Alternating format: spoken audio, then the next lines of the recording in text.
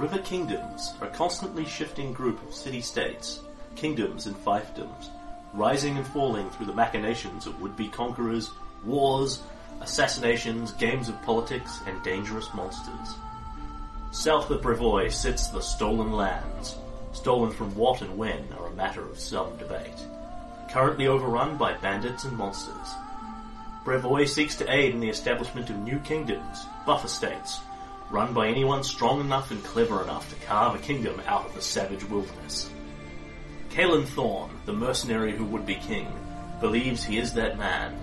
Herein lies his tale of wilderness exploration, monsters, politics, romantic entanglements, ancient gods, and war.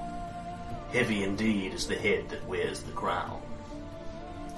Sugar-Fueled Gamers, in association with RPGMP3.com, present Kingmaker, a Paizo adventure path.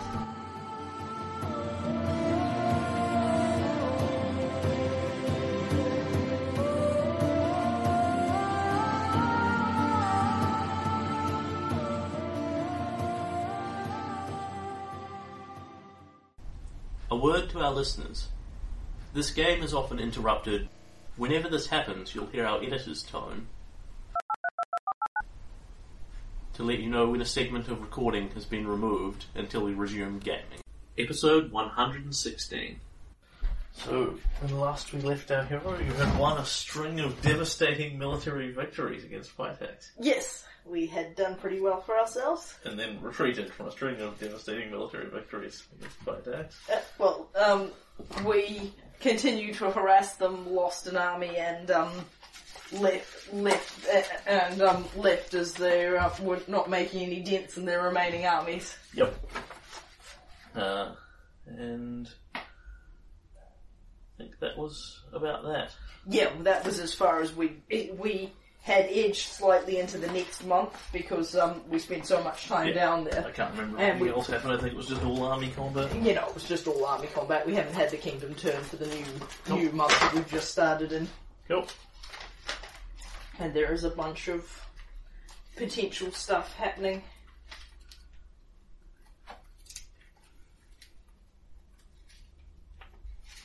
Do we want to start off with the level? Yes, by all means. So tell me what Caelan has learned from his experiences. Alright, so Caelan has taken another fighter level and become a level 9 fighter. Yep. Yes, saving the exciting looking last Knight of Thorns level for next level. He has picked up another 11 hit points and is edging towards 150. He has picked up another point of base attack bonus because that was so low before and now has an even more oppressive attack. He has picked up a point of reflex and a point of will, which is very exciting. Mm-hmm. And then also a fighter bonus save, which he has chosen to put in reflex. Yep. So he is continuing to boost his lower saves. Yep. He has gotten a couple of skill points, which he has put in balance, which is now a positive number even in the play. That positive number being 1. Yep, very impressive. Another point in handle animal, bringing him to a total of 9 on the skill, and 2 ranks. He hasn't exactly put a ton of effort into it. He's got 17, and put another rank in Intimidate. He's got 17 Intimidate now. And of course, the pride of the collection, 23 Ride. Oh, that's almost as good as Tristan. It's Tristram kicking my ass at Ride again. I know he's got a lot of decks. I can't remember. So, when you're good? Yep. And the last thing was I did my relationship point. Yes. And I put it in relationship with Tristram because I've done a lot of stuff with him this level, and my relationship with him is now 26. Can't argue it. Cool. NPCs? What Yes. I've got of them. So Tristan is now a 14th level bard. He is also putting points in Ride. Yep. But only bringing him to 21. Ha!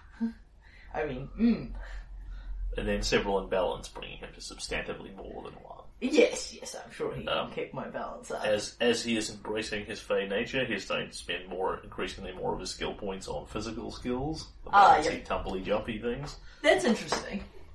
Because it's more of an agility sort of... I'm spending them more on the Fey Grace style things.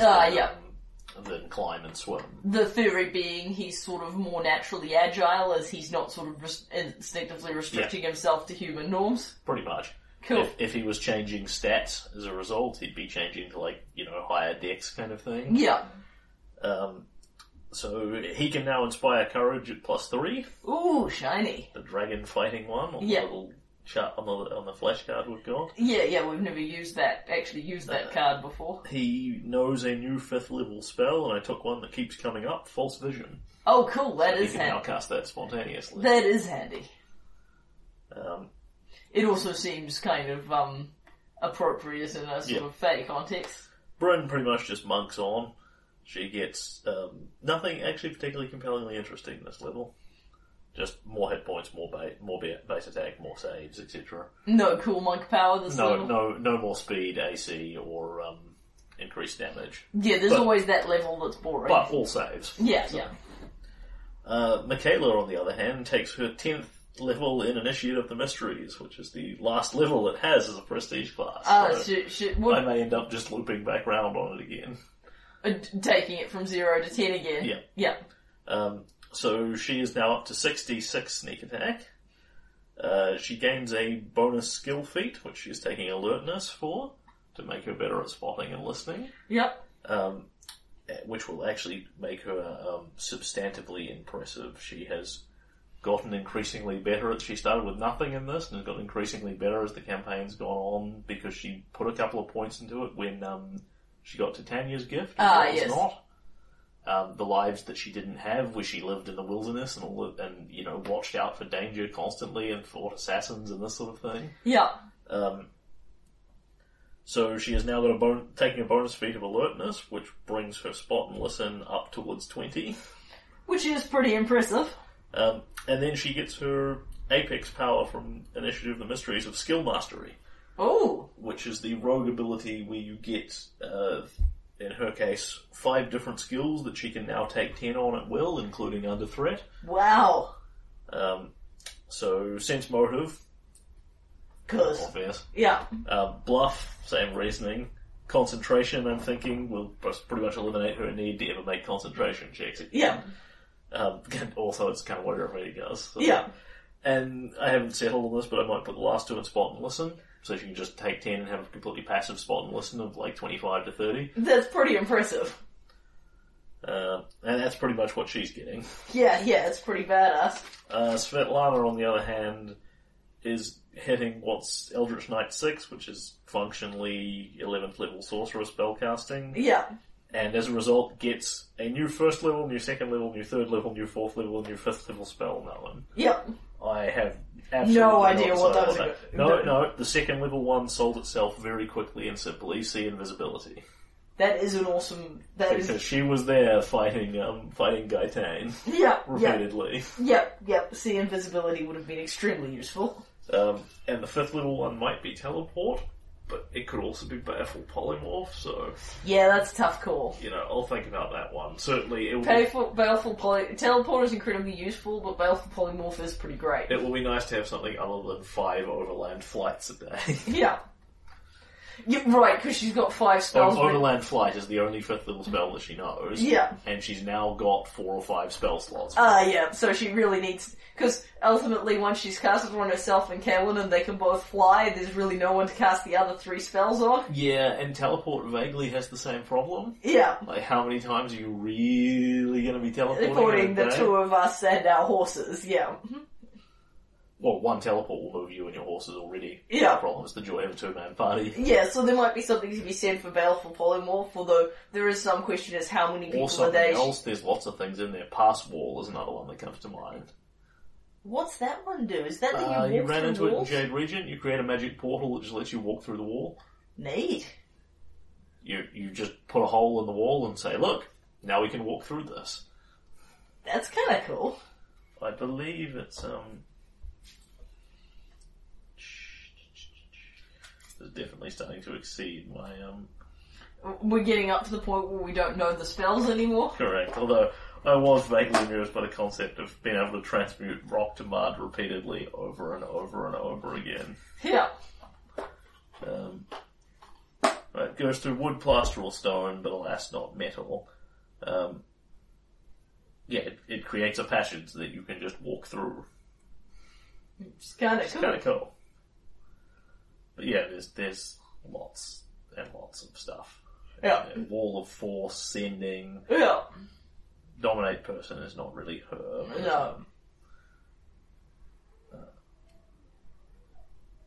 Mordecai's private sanctum blocks all scrying spells. Also helpful. Oh, dismissal as well, has what we said. Yeah, well, dismissal might be nice given we also just did the genie thing. And while you don't need to use it very often, when you do need to use it, sometimes you need to use it more than once. Anyhow, I'll think on that one. Yep, that's fine. So that's all the NPCs as levels. Yep. And then we return to Kalen, whatever it is that he wants to do with his life. Yes, so, a couple of things happening this month. Mm-hmm. So, I'm getting some kind of encounter with Mivoy. Yes. Mivoy wants to have a formal affair with you. Van and Svetlana were planning on getting married. Van and Svetlana are planning on getting married. It's going to be a busy kingdom month. Yep. And, I have, at some stage I'd like to have a tussy through the calendar and straighten out how old, Brand and Micah are. Because, it would be helpful from a role-playing standard if I knew that. I can probably tell you that fairly rapidly. Well, that would be awesome.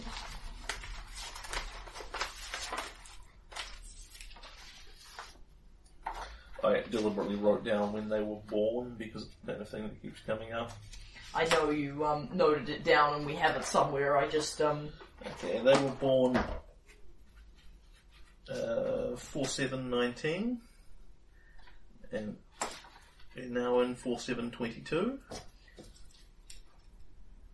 So they are,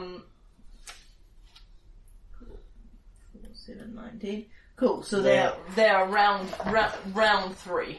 At present, they are 3.3 Right. because we're now in Aristus, I believe. Yep.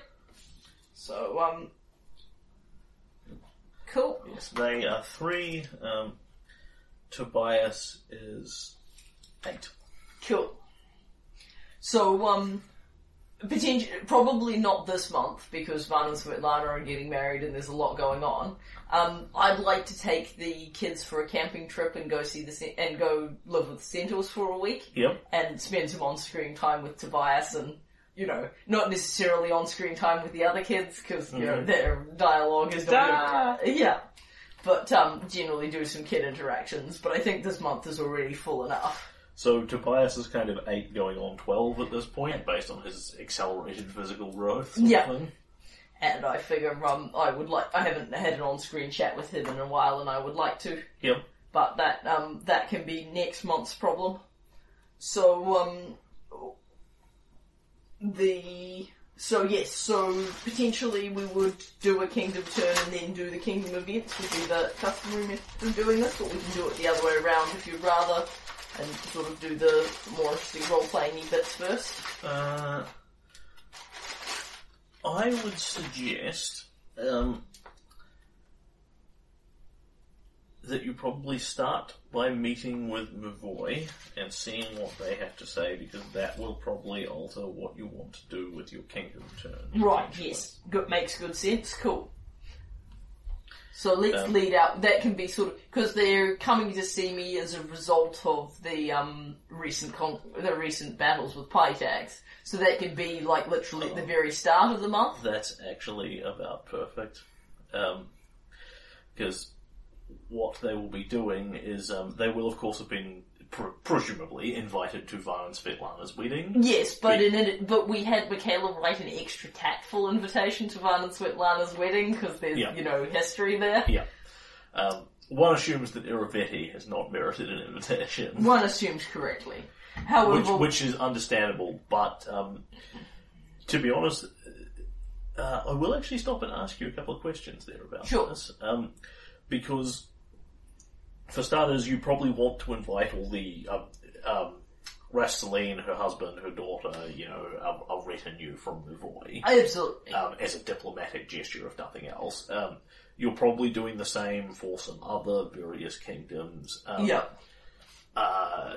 Timon Maracas, the representative from Daggermark, would doubtlessly be on the invite list. Yeah, we'd absolutely invite, people from Daggermark, and Timon Maracas seems to be the one that turns up. And of course we'll have Agena Varadu, she can come. You certainly have good potential, at least here, or a good excuse to invite Quintessa Murray if you are so inclined. Whether or not you want to is entirely up to you. It merely provides a diplomatic excuse to have contact with her should you desire it. You don't have to make that call now. I'm just floating it as a. I will very delicately ask Tristram if he wants to.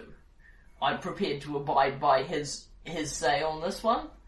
I think we've assessed that, that relationship is not going to have a happy ending at this juncture, having already done the dialogue with him. But it's a question of, does he want to see her again, or does he just want to try and see her again, or just leave that where it lies? Tristan will just kind of stammer, hum, ha, and go blank at that one. Alright. He doesn't know what to do with that.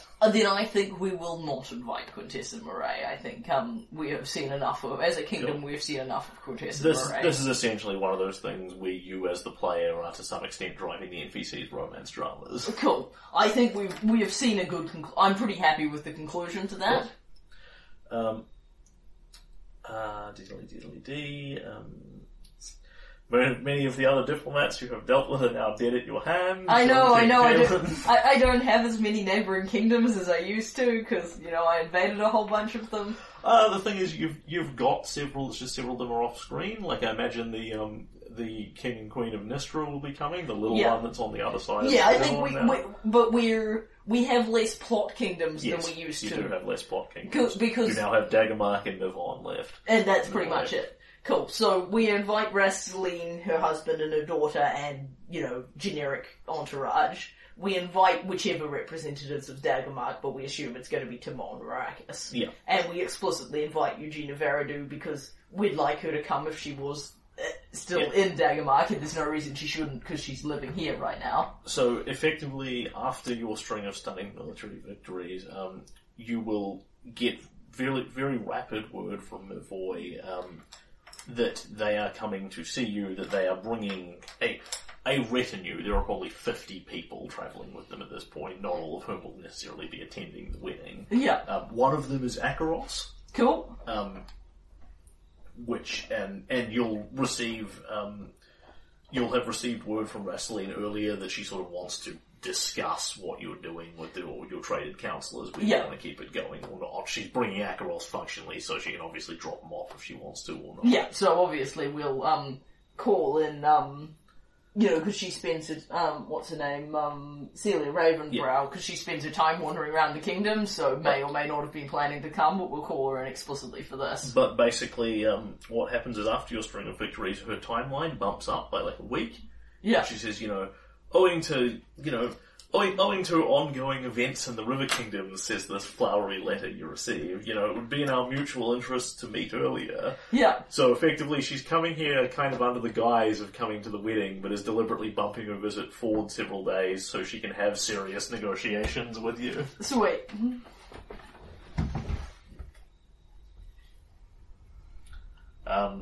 So, yeah, that's the excuse, that's what's happening. Cool. You can come in here whenever. As in, if you want to lead off with Mavoy, you can. If you want to do your kingdom turn first, you can. I was compelled by your argument that may change my kingdom turn actions, among other things. If I'm swapping counsellors, at the simplest level, if I'm swapping counsellors, I might as well do that this month and get on with it. So yes, we'll do that at the start of the month, Mavoy. My army's, still kind of sitting in an active status recovering from their various wounds, and we're already planning and we're organising the wedding, and Mavoy shows up. So Rasteline is the one leading this endeavour. Yeah. And she has requested to see you specifically with your general. Cool. And with your counsellor. Cool. So for the moment, that's Vaan and Christopher Rossi. Yeah. Which the counsellor tends to get invited to a lot of these things because actually no, it's not your counsellor because that's not of immediate interest to her. It's Svetlana. It's your diplomat. Cool. Oh well, Vaan and Svetlana. Which suggests these are matters of war and diplomacy and conquest and that sort of thing. Sweet. So Vaan and Svetlana, that's fine. Yep.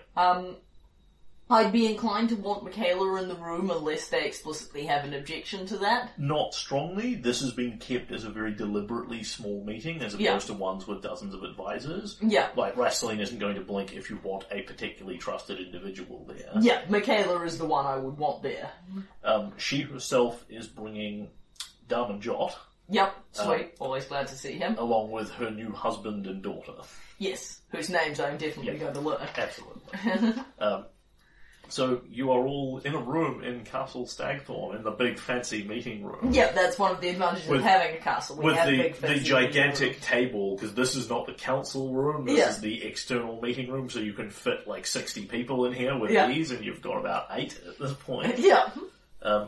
And Rasteline, who, it must be said, has come up in the world a bit since the Alliance of Mavoy. It's clearly doing great things for a kingdom's economy. Sweet, well that works. I'm all for it. And she smiles as you come in. She says, "Kaelin, Your Majesty, how are you?" Rasteline, Your Majesty, it's lovely to see you. May I formally present to you, because they had their wedding very off screen because they were so in love that they had to get it done quickly. Yeah. It's absolutely a political marriage from start to finish. Yeah, that's not a big secret. I hope he appreciates what he got. May I introduce my husband, Christoph Markava Celine, King of Mavoy, and this guy comes forward who must be 70 odd if he's a day. He's at least 25 years her senior. Oh well. It's entirely a political alliance. Yeah. Entirely. Yeah. His eyes seem alert, he seems quite switched on. You know who this guy is, he's basically one of the upper crust from the Independent Alliance of Lords. But not necessarily the top one, because there were lots of different compromises made here. Yeah. He would be equivalent to a little above Eldest Thorn in position, but not substantively higher. But he was the one they could all agree on. A pleasure to meet you, young man. A pleasure to meet you, Majesty. And my daughter, Maria Calath Celine. And there is a teenage girl there, sort of entering about 14 or so, looks kind of gawky and awkward, and she will also take your hand, have it kissed, and her hand tenses up a lot, and Kaelin will actually see this really easily, because he's been in exactly this position. She's got exactly the air about her where she's standing in this somewhat tense stance, kind of ready to take a fighting stance at any given point. It's the sign you see of somebody who has been trained well to be a fighter, but not trained long. Yeah. She's at that point where she's, ready to take her stance and be aggressive and do her thing, but not at the point yet where it's reached a natural thing where she can just flow out of that. Like Rasteline, in half a moment's notice, can be ready for a fight. Yeah. She's been trained that well. This girl has not been trained as a fighter, but over the last, 3 months, she has been trained very well and very rapidly. Presumably by Rasteline, the Queen of Mavoy, who is strongly in favour of women fighting. Yeah.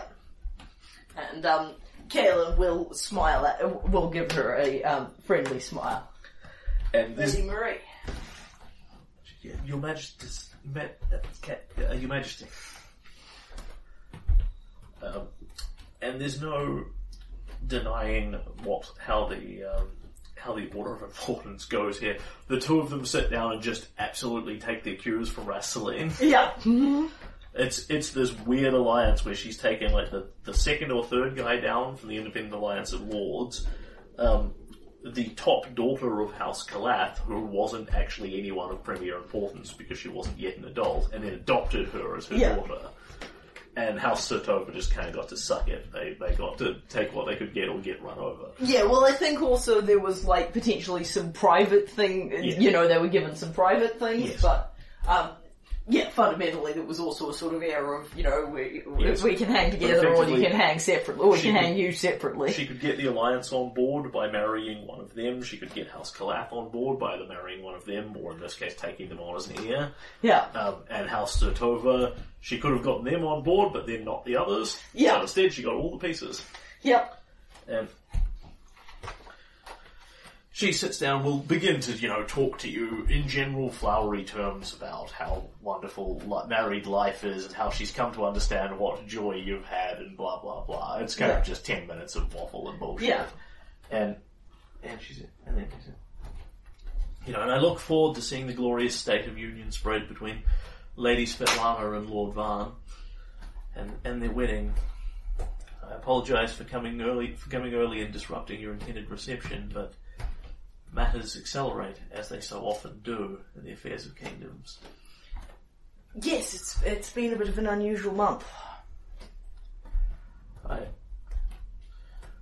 wish to speak with you because what was Mivon and is now Mavoy has come along very well in alliance, side by side with Stagthorn. Our two kingdoms have grown together, become stronger and safer together, become a better place for our peoples to be. Brevoy has been folded into the open arms of Brevoy, turned from a bickering house of squabbling, suffering, and death. And what was his name again? Christoph kind of rolls his eyes slightly, but with almost a smirk. He's like, that was the thing we were doing. Yeah. You know, and it is of our great alliances of the past that I wish to speak. And she starts talking about the fabulous work you and Mivon have done together, banishing the cruel troll king Hagrolka and this sort of thing, and how you stood together against the, prepared to face the threat of Vordakai should it come to combat, which is an exaggeration, but Mavoy was ready to fight him. They just weren't ready to fight him with you, per se. Well, I didn't specifically reach out to them for help with Vordakai. No. I mean, they didn't offer it, but I didn't reach out to them. And, they volunteered to help us against the trolls, and, they did, and they provided an army, and it was a very crucial army, and they did just, we gave them some of our territory recently, but they did give us 200 very much needed build points. And so she talks about, that alliance against Hagrolka. She talks about the deal you have made, where she has reinforced you financially to aid your ongoing efforts in exchange for useful land that has strengthened Mavoy and brought unity to the people and all this sort of thing. And then she begins to talk about the military forces available to the new Mavoy and the united armies and the strength that they have together and blah, blah, blah, and the stunning string of military victories that you have won against Pitax and how impressive it is, etc., etc. Mavoy has long stood under the shadow of the Clockwork King. Iravetti was a conqueror when he began. His efforts ceased so that he could focus on his own projects, his clockwork armies, but he has begun to reach out again.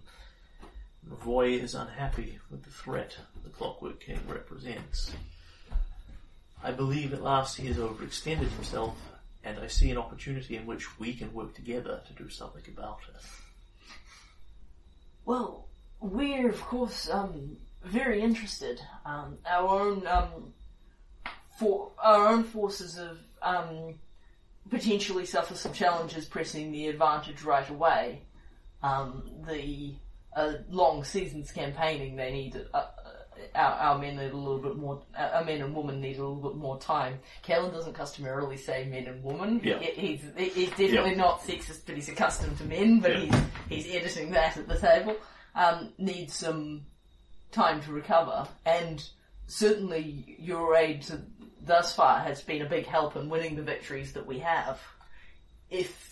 But I had understood that you didn't wish to involve yourself more directly against the Clockwork King, that you wish to stand neutral and not be drawn in. We've been considering this for some time. The Clockwork King has been an ongoing threat and potential to Mavoy. We have not had the strength to oppose him before. Now, united again we do, and you have united Varnhold with you, you have united the lands of Fort Dreadlift with you. You understand that these integrations can take time, that all forces cannot be ready to go at a moment's notice. That time has come, and Michaela in the background sort of makes this sort of scratches her chin, puts 3 fingers up. Yeah, it's totally nothing to do with like the string of victories you've just had waffling his armies. She's leaping on an opportunity here, basically. She sees that Clockwork King is weak. She sees an opportunity to end Pitax. Yeah. The threat of the Clockwork King is an abstract but real one to her. She's not deeply worried that he's going to invade Mavoy simply because he hasn't. On the other hand, Irovetti has always kind of been an unknown. Yeah, there's no compelling line of logic behind why that anyone can see, certainly not her, behind why he's decided to wipe out Stagthorn now. And he may well turn around and just decide, right, we're going to war with Vivon next because whatever. And the thing is that, Brevoy customarily sponsored kingdoms down here because they were worried about the threat of Irovetti. It's always been a part of their landscape, and one presumes that Mivon has always been aware of that, as Pitax was kind of a larger and more powerful kingdom. The threat has presumably been something she's thought about a lot. The threat of the Clockwork King is real.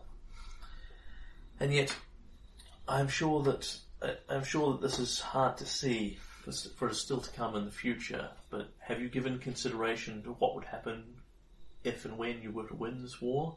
If you were to claim Pitaxia? The Clockwork King is an extremely popular ruler. I have given some thought to it.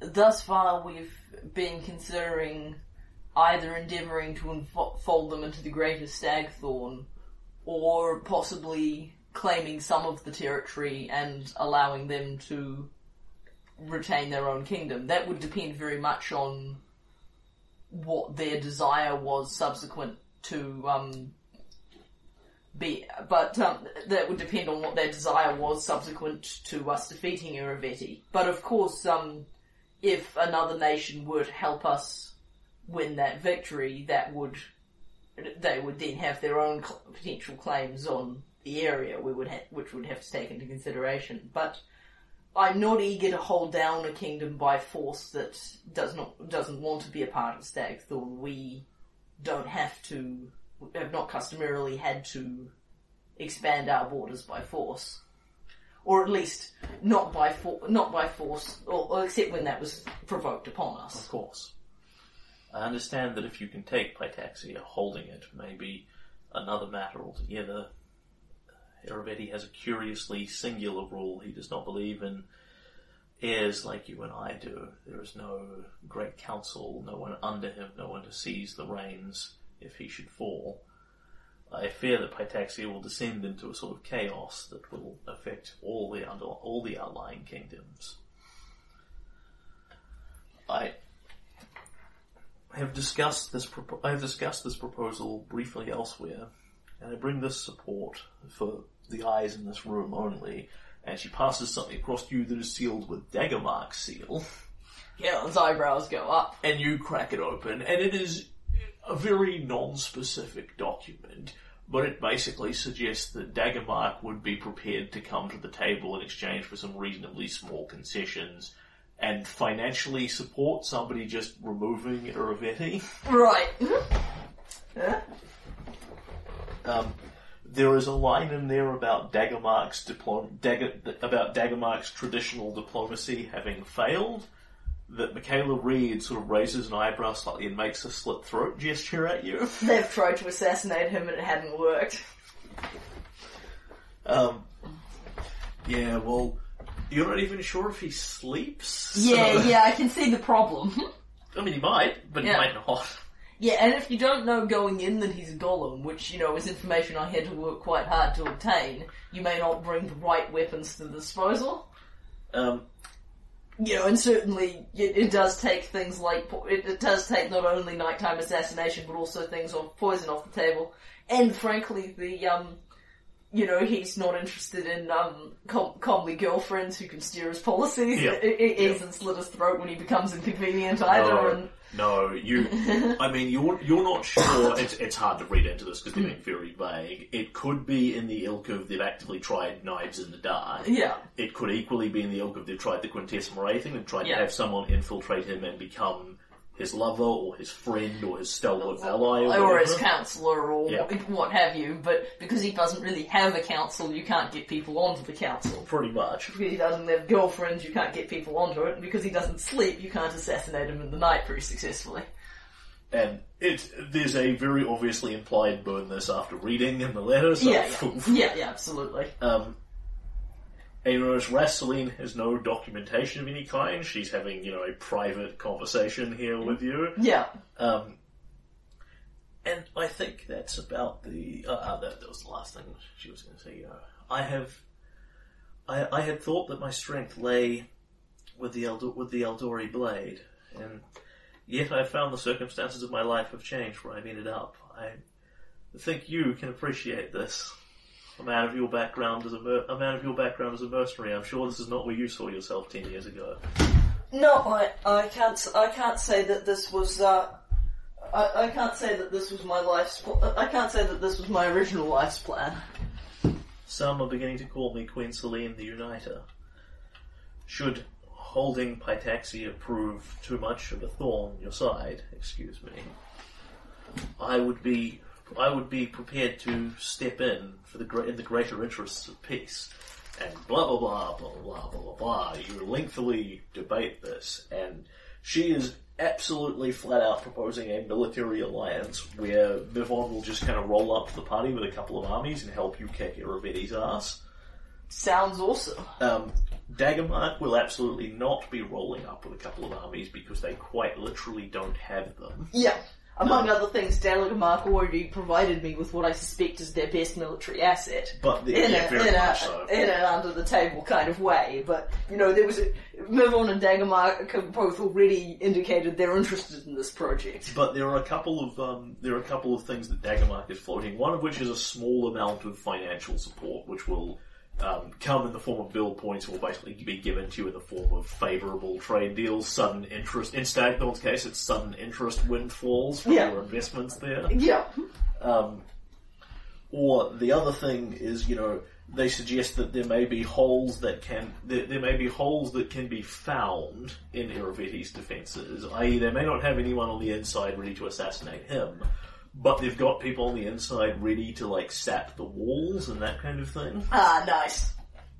Well, that would certainly be convenient, what with us only having the one siege engine at this point. So that's what they bring to the table, and at this point I would like dice, because I'm going to call for a couple of rolls here, and then I will tell you what I determine. What Mivon is offering you, what you think you might be able to get, etc., etc., etc. Cool. I just want to take a moment and look at that, picture that you made of the various kingdoms, because I want to get a picture in my head of what this would look like.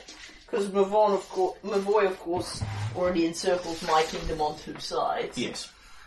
So here we go. So they have a very tiny border with Pytax, which is in all fairness. So this is now altered, okay? So you have now got... I'm doing that halfway between your kingdom and Varnhold instead of where it's supposed to be over here. There's the Corridor of Thorns. That's the Corridor of Thorns. So this is now Mavoy. Yeah. Going basically in a big sort of sea cut off at the bottom around you. Grolton is very much just stuck in the middle. Yeah.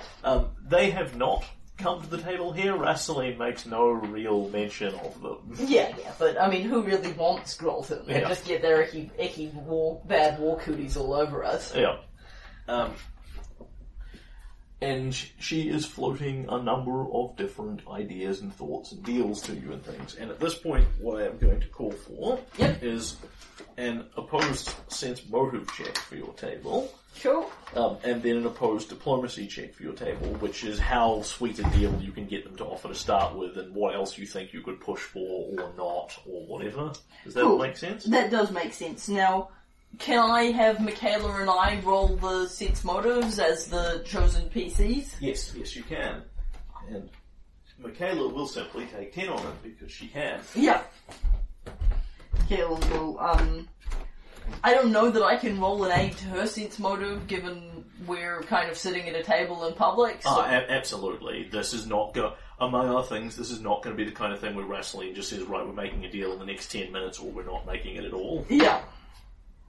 So, Kaelin, because effectively what happens is Rassilene will float a couple of proposals and what they would cost you and gain her and vice versa and blah, blah, blah. Then you go away and you talk about it.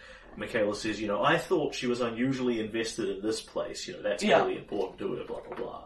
Cool, so Kaelin is assisting, okay, at which point you thump her. You'll actually notice, probably best to put this in meta, that she seems a lot more polished and accomplished than since the last time you've had significant interactions with her. i.e. Rassilene has actually picked up a couple of levels since the Rushlight tournament, largely on the basis that she's gotten a whole bunch of XP from uniting kingdoms together and doing all this diplomacy and stuff. Yeah, much as I have gained a lot of levels since the campaign started, she's been doing a bunch of stuff. Yep, and then diplomacy. Yes. Okay, so, I will again aid Michaela, I think. Sure, she cannot take 10 on that. Actually, I will make my own independent diplomacy check. What is your diplomacy? It's probably higher than hers. Also. It's a 9. Hers is an 11, so... Yeah, so we'll make 2 independent rolls, and I can use my Agent of Change reroll, but I'm not going to, because that's a 19. Actually, no, that's a 21. Yep.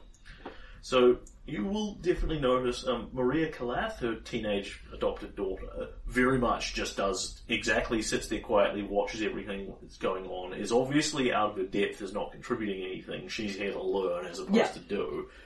Christoph Markava, on the other hand, is a really canny little bastard. Yeah. He's thinking all the time. Yeah. And indeed, you see at some point he makes this sort of sign where he sort of just rubs his eyebrow slightly and then holds half a finger up to it. You don't know what he's saying to her, but he's sort of serving the same role. He's there. So some of this polished stuff she may have picked up from her new husband. He's been doing politics since before she was born. Yeah, well, he's another Eldest. He's another one like Eldest Thorn. Yes, but older. Yeah, he's got like 20 years on Elder. So yeah, well, that says something. Dealing with Brevoyan and fighting. Yeah. There are living in a snake pit certainly teaches you how to deal with snakes. Cool. Okay. So, a couple of different proposals are floated, and you are welcome to put your own feedback in on this. Yeah. Which is essentially, Pitaxia is basically, down this map is no longer very accurate. Pitaxia is sort of down the bottom here, towards the bottom of the hexes.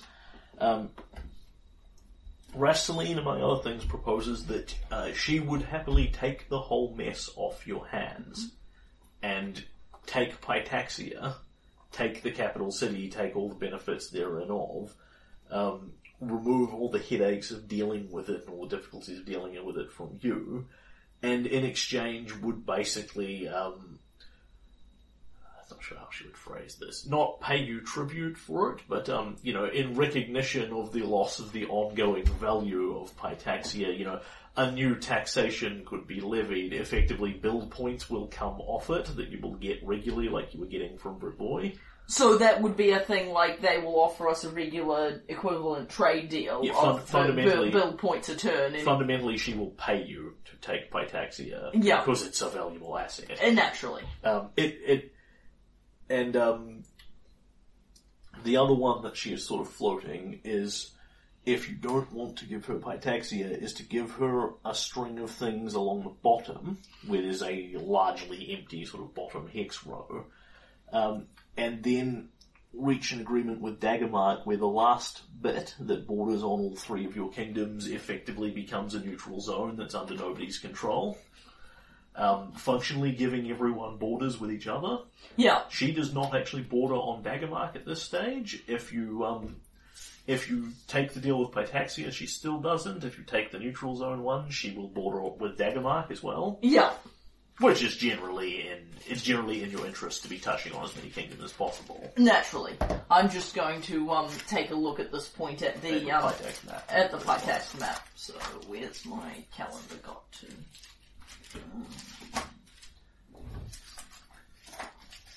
And this is 5 hours of negotiation, but we're not going to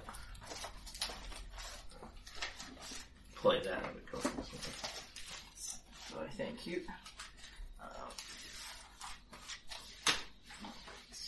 Here we go, Pitax is up in the wrong place.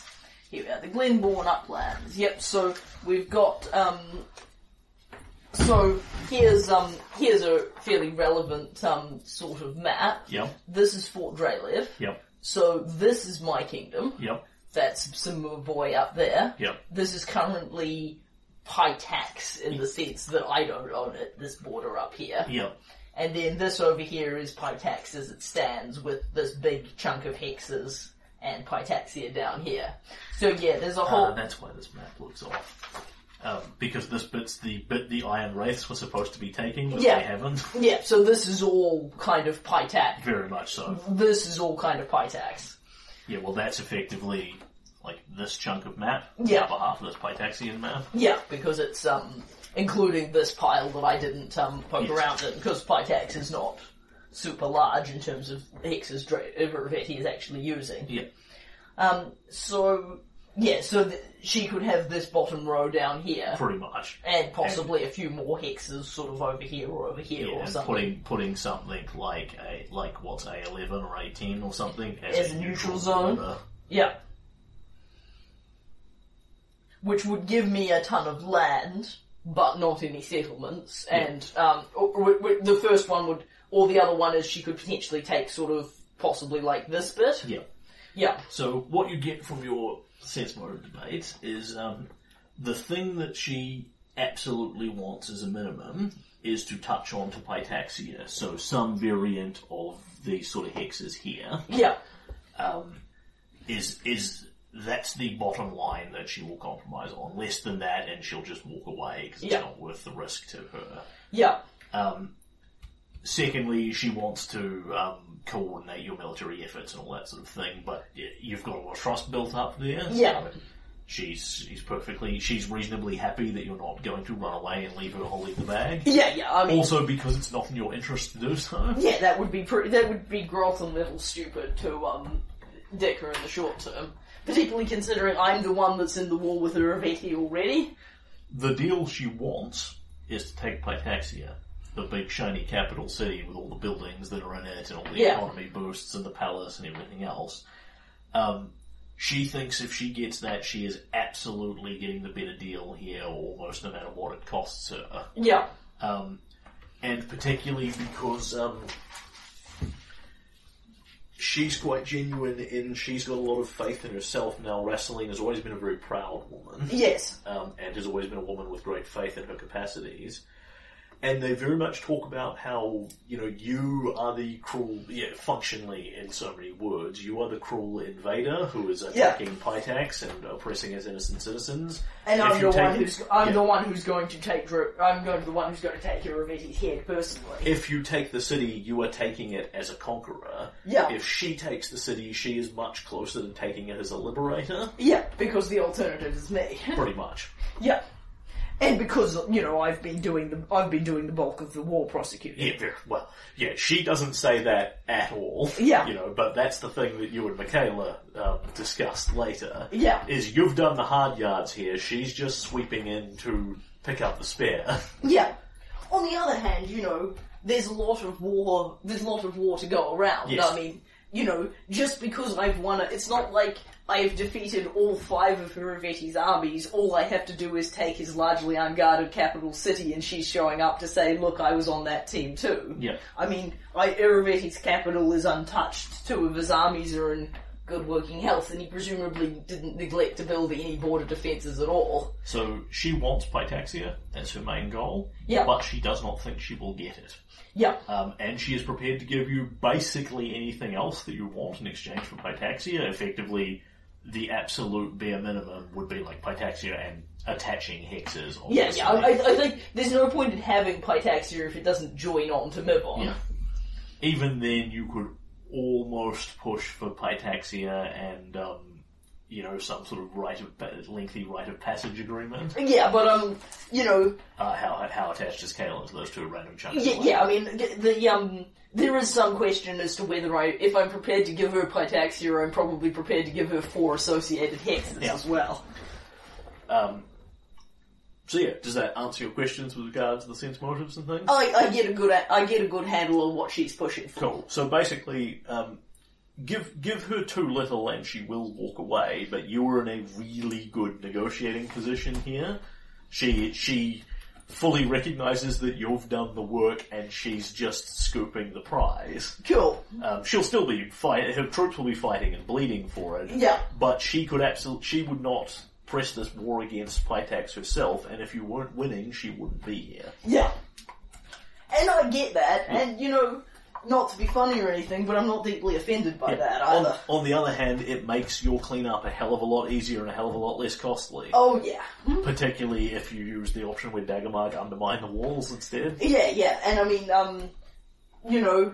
it was a kind of similar position in the situation with Hagrolka. I'd done a lot of fighting against them, then Mivon showed up. Yeah. But what Mivon did when they showed up was ensure that I could win, which was otherwise actually not necessarily a guarantee. It was a very tough final fight, and their army was a huge contributor. It's been too long ago, I honestly can't remember if Hagrolka was actively expanding into her territory or if she was just doing the same thing she's doing here and trying to scoop the prize. Hagrolka was definitely causing her trouble. She was pretty over him. Yeah. But it was definitely she showed up when we had him on the ropes and helped us take him. Whereas Iravetti has expressly offered Mivon no challenge. Yeah. He certainly offered them many insults over the years in the same way he's done to you, in the same way Iravetti interacts with everyone. Yeah. And the other thing is, I think there's a certain amount of, not unlike Civilization, when you randomly go to war for a neighbouring kingdom for no apparent reason, particularly when you have a past history of conquering, you do send a message to your neighbours, it could be you. She's worried that Iravetti's going to turn into Gandhi and go to war at the drop of a hat. Yeah. So yeah, she floats all these proposals to you, then fucks off. You can discuss this at length with yourself, your council, and etc, etc. So that's the thing to ponder over your kingdom turn or now or whatever, is you can have excess armies, and Mivon, I'd have to look up what they're bringing to the table, but it's quite a bit. It's like 2 big-ass armies. Sweet. Daggermark is bringing fuck all, one way or the other. They're undermining the defences, which is valuable to you, or they're giving you a relatively small amount of build points. But they're also not asking all that much for it. Yeah, that would be my question is, when I can buttonhole to Maracus very privately and ask, what did Daggermark want? Primarily, their first and foremost goal, because he's better at this at Rassaline, but rolls exceedingly poorly. So I'll keep the same, I'll roll over the same sense motive thing again. They're actually quite happy to have a link with Muvoi and have that neutral ground. That's Daggermark's number 1 goal. Yeah. And indeed, they would pay mildly for it. But they also kind of want the Clockwork King to go away in his own right, because he is an X factor for them that they don't feel they can deal with. On the other hand, Daggermark feels they can deal with you because Kaelin has been very above the board in all of his dealings, and you actually fails to deal them a great diplomatic insult, by killing Quintessa Murray, arresting her, trying her, anyone. There are any one of 1,000 different ways you could have taken that. Yeah. You returned her politely. Well, in all fairness, she did teleport out before I could do anything. I got the impression that's where you were going Yeah, anyway. that is going absolutely... to drop kick her ass out of the kingdom. That was... You're right, that was the thrust of Kaelin's policy. She merely acted before he had gotten his act together about And it. you then didn't follow that up by going to Daggermark and saying, what the fuck, how dare you send this assassin, I demand reparations. No, that's very true. Kaelin totally cooperated with effects to sweep that under the rug. Yeah, which bought you your Genevera. It's also buying you this. Sweet. Daggermark is effectively at this point paying some of the credit they owe you as opposed to getting their money's worth. That makes good sense, and I'm for that. And I can kind of see the percentage that, assassination having failed them, they don't really have a backup plan. This is as good as backup plan as they need somebody else's armies to take him out at that point.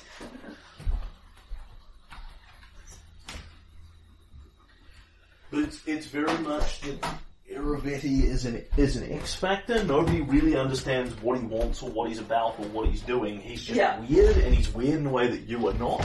Yeah. Daggermark will never say this to your face. Michaela, on the other hand, will, once she's picked it up. Fundamentally, you're the dumb half-orc. Yeah. They can deal with you. They can deal with you in a lot of different ways. Among other things, Daggermark still has your money, so they have lots of leverage over you. Yeah. Not to be funny or anything, but we have made it a treasurer project to get our money back. That's going to take some time. Yes. Yeah.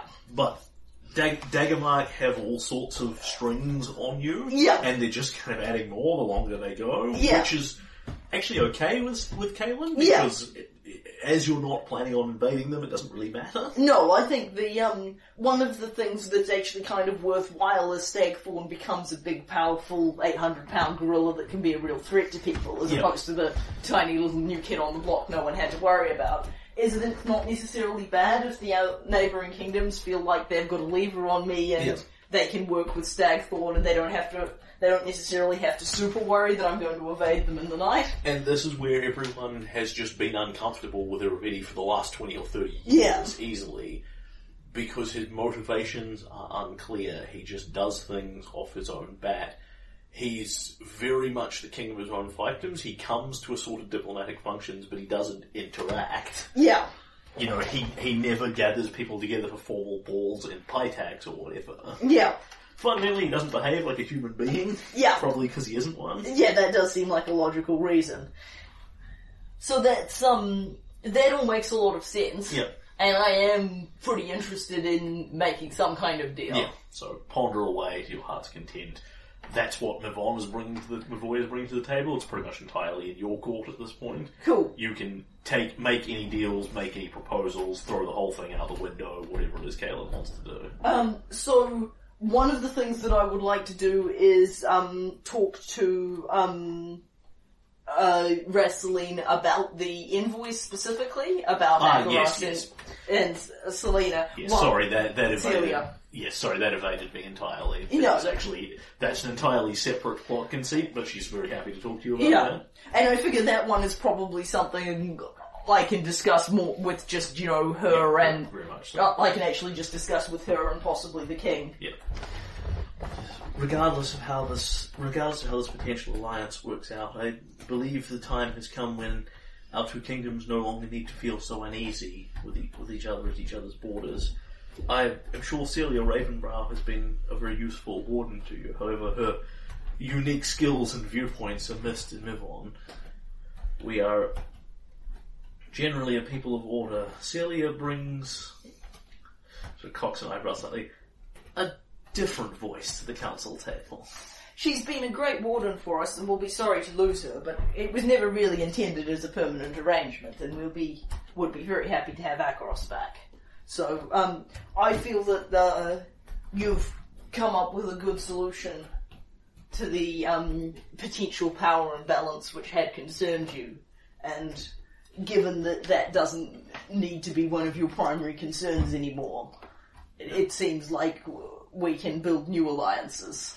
So, because Mavoy could now mount a pretty substantive challenge to me, she has they no solved longer that problem in a separate way. they no longer need to worry about me invading. And effectively what she's proposing here is you just trade people back again. Yep. And do as you please with Akaros, and she will take Celia back onto a council. However, she's perfectly happy to run off your bat here if you don't want to do this while you are in the middle of a high-stakes invasion and war. Like, if you leave it 2 months, she's fine with that. She's got no great push for it. No, I think we're actually perfectly happy to welcome Akaros back on board to help us finish the war. Celia's, while Van's being a good general, he's good at lots of things, so we can easily move him to do something else. So I'm cool to do that, potentially. Alright, so, where I'm at, Yep. as a player, Yep. there are a couple of things. The thing that I principally want to do Yep. is, I want to go fight the Warsworn, Yep. because Kaelin wants to personally gain Gorham's blessing. Before you go to war, yeah. Okay, before I go to a big kick-ass multi-six kingdom combat. Makes sense. But I don't necessarily... I was going to follow that with some more, like, Pitax exploring and so on and so forth.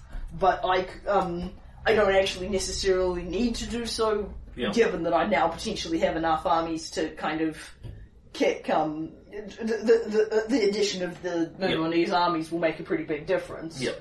So I want to do that. And then the other thing on the table was having this sort of vague desire to try and find another way with the Rivetti. Yeah. But I don't really have anywhere that I was going to go with that, necessarily. The other thing I could do is just, go kick his door in and negotiate and fight him and talk to him as we're fighting them and see where that goes. So, I have thoughts and feedback on this. Yes, I am proposing this to gather your thoughts and feedback. Remember, the Kingdom Turn is entirely an arbitrary mechanical process to be used just so we can keep track of it. It's not as if you get a pile of money on day 1, then on day 30 your armies roll out. Yeah. So I'm perfectly happy if you want to go off, have Kaelin explore, do another turn worth of Kaelin personal level interacting with the Kingdom of Pitax, and then jump back to army combat. Yeah. That makes no real difference to me as long as we remember what we're doing in what order and where. That's fine with me. Wrestling did not say this because GM forgot, but it's both implied and overt. Very much, like, you need to bash down the walls of Pitax and conquer the city, and obviously the Clockwork King will need to be removed as a threat, at which point you need some personal level adventurer style ass kicking. Yeah. So that's all you. Yeah, I figured that. Wrestling's like, as you are, such a mighty warrior and blah blah blah. Yeah, no, I always figured that would be all me. Yeah. It's just, I was sort of vaguely kicking around the notion of, having one more try at negotiating with him, but I'm kind of keener to just go kick in the door and see. That's expressly part of her price, basically, is Kaelin takes care of Irovetti, Yeah. whatever that looks like, whether you get him to surrender, kill him, Yeah. any number of things. Yep. Which is all fine. So, yeah, in terms of going and fighting the Warsworn and doing whatever else around Pitax you want to do, you are most welcome to. Yeah. In terms of Irovetti, this will absolutely not be as simple, I'll tell you as a player, as just you win the army combat and the book is over. Yeah, no, I never thought it would be. It's, this is kind of, this is the big war book, but this is kind of the middle of the big war book. There's a lot of potential results of kicking off this giant conflict. As to what you want to do with regards to Irovetti, that's kind of very much, I think, in your court. Most obviously, you could just hack him to bits, which will solve your problems one way or the other. Yeah. You could endeavour to garner these are just sort of my spitball ideas. You could endeavour to garner a greater understanding of what he wants and why he has gone to war with you and that kind of thing, and then use that. You could endeavour to talk him down, although from your encounters with him, that could be quite difficult because he's very fixed and focused. Yeah. And he doesn't think the same way you do. You Yeah. cannot appeal to him on... You might actually be able to appeal to him on your people will die in this conflict kind of thing. Yeah. But you need to appeal to him on a very logic-focused level as opposed to morally the best thing to do is surrender. And the other thing is, everyone's kind of unhappy about Iravetti because he's kind of the sword of Damocles perched over the kingdom's head. Kalen is one of those people. Yeah. Kalen's not necessarily okay with a peace where Pitax just goes back to maybe declaring war on us at some point at a later time. But you could go in 1,000 different directions with this. Like, you could sneak into Pitax and endeavour to personally assassinate him. You could go rolling around Pitax and try and undermine him politically. You could make alliances with Volta and the people of Littletown to, turn his people against him or whatever. Yeah. There's almost so many options the GM can't think of them all for you. Yeah, absolutely. Alright, that gives me some more structure. So what I want to do in a immediate time context Yep. is have one more kingdom and adventuring turn. Do Van and Svetlana's wedding, Yep. try and fight the Warsworn, have a poke around Pitax with someone and try and garner a bit more preliminary intelligence. Yep. And give the kingdom a chance to recover from the last giant army battle. Yep. And then potentially have another giant army battle. Yep. The one I will say is that Rastaline's offer is somewhat time limited, or rather it is opportunity limited. If you kick Iravetti's ass enough on your own, then she has no leverage to need to come in anymore. On the other hand, if Iravetti turns around and kicks your ass all over the floor, she's just going to fold her tent and walk quietly back into the night. Yeah. So that's what I mean by opportunity limited. She's extending this to you because you're presently in a position where her armies will make a big difference and she'll get what she wants. As and when that's no longer the case, things will change. So my theory is that 1 month will not provide enough time for Iravetti to pick himself back up off the mat. I'm definitely not going to leave it 6 months and see if he rebuilds entirely. Indisputably, what Iravetti is going to do this kingdom turn is build some more armies. Yeah. But there are only so many armies that he can build. Yeah.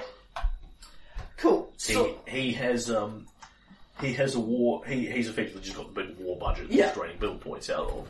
But he's got the same limitations you do in the sense that he cannot just turn around overnight and knock out 40 armies and call it a day. And the other thing is, the more money he spends on building them this turn, the less money he has to pay them next turn. Yes. He has to actually pay his consumption costs. I know you mechanicalize that in a simpler way. Very much so, but he's working off a limited budget. Yeah. But he's also working off limited army construction. I don't think you've run I don't think Caitlin's run into this yet, but Stagthorn only has so many armies you can build before your kingdom can't make. In the same way, you're only allowed to settle 3 things at a turn or whatever. Right, there's a limit to the number of armies. There are limits to the number of armies you can have. It's high. It's higher than you'd necessarily want to produce in a given turn. Because I've got 8 or 9, so I've got quite a lot of. Or is it? No, it's how many armies you can raise in any one kingdom turn. Yeah, I've never raised more than 1 army per turn. Yeah, there is a limit on it, and I want to say it's in the ilk of about 2 or 3. Yeah. So Iravetti, no matter how much he wants to, even if he has thousands of build points, cannot just turn around and pull 10 armies out of his backside. Cool. Because he still... That's the rule saying he still needs to train those men and raise them and equip them and blah, blah, blah, blah, blah. Cool. Alright, so that's a general structure. Yep. So, I want to have a kingdom turn and then invade Pitax. Cool. I want to make an alliance with Mivon and Dagomar to help me invade Pitax. Yep. At which point I want to have a look at the options that, as a character, the options that we could put on the table for that. Yep. And at that point I probably do want to talk to my council.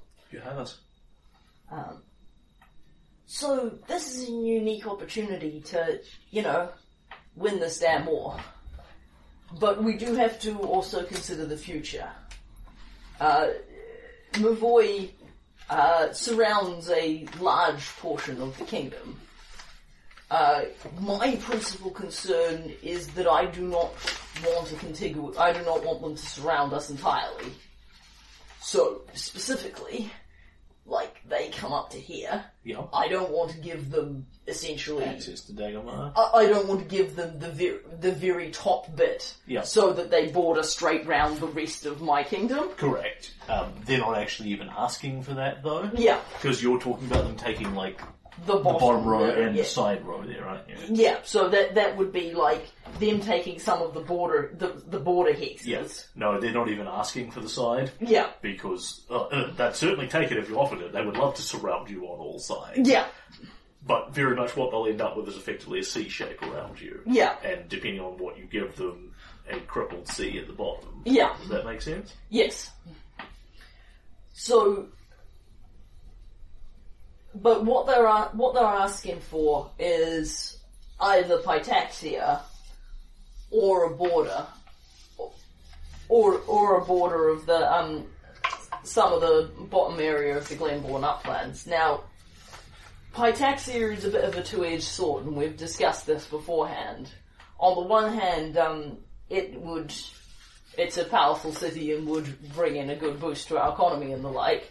On the other hand, it is effectively a captured province, and it's going to be a long time before they lie down quietly. I've got no objection to. I don't think there's any concern about.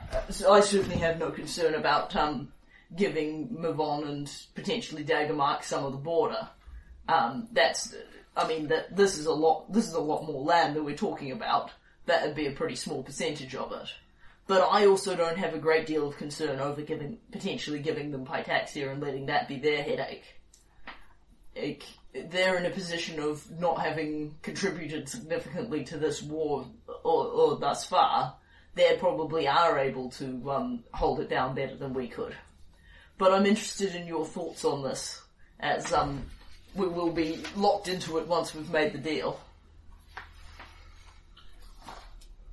And people nod and think about this. I still need to update this council sheet. Can I make your council? Yeah, absolutely. I'll dig up the council sheet. The other thing I want to do is get into some lighter clothes. We'll put the fan on because it's pretty hot in here. Sure.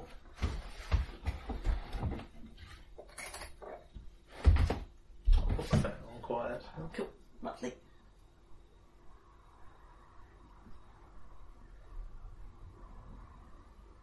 Cool. Okay, so you start. I think, for the purposes of this council, let's say that even though we haven't done the reorganisation yet, we've borrowed Akaros and are not bringing Celia, because this is kind of, Yep. we'd rather... Yeah.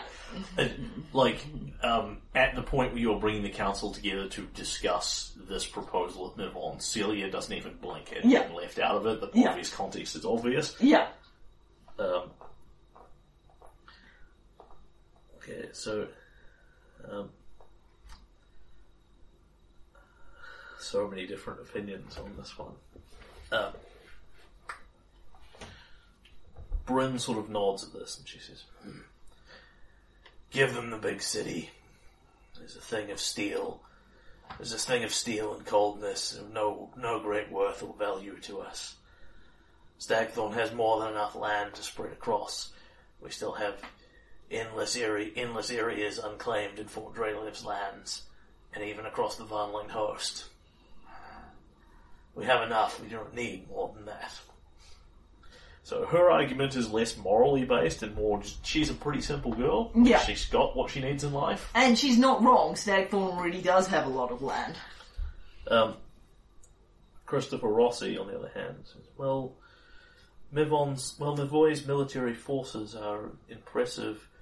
Pitaxia itself is quite a prize. An uncertain prize, I must admit. But we have little enough knowledge of even what is there, let alone what untapped resources may be there. If the Clockwork King possesses the secrets of the clockwork units he has made, and we turn them over to Rast Celine inadvertently, then we may be losing that opportunity for the future, and we may be creating a threat that we do not expect.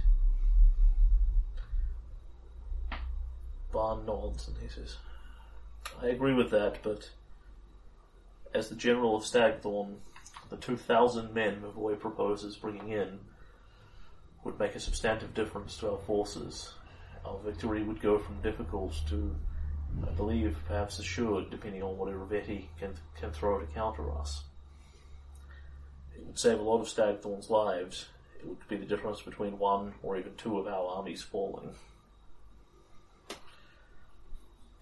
Svetlana nods at this and she says, "For my part, I believe we have always had good dealings with Rassaline. She is an opportunist, but she is a politician.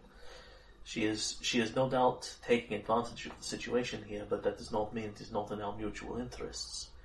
If we both shed blood for it, then she certainly deserves some slice of the pie of the prize. And I have every confidence that she will deal honestly with us. I believe there is little to no chance that she will turn upon us and betray us at any point in this. In 10 years, in 50 years, when we all have different kings, who can say? But the same could be true if we take Pitaxia. There is nothing to say that Mavoy may not respond by perhaps, say, taking Groton, Nistria, that Daggermark may not assassinate them all in the night, one night, or that a new power may rise from the south entirely. We cannot speak to the future. We can only be responsible for the actions we take here and now. We are responsible for the choices we make, but we must make them blind."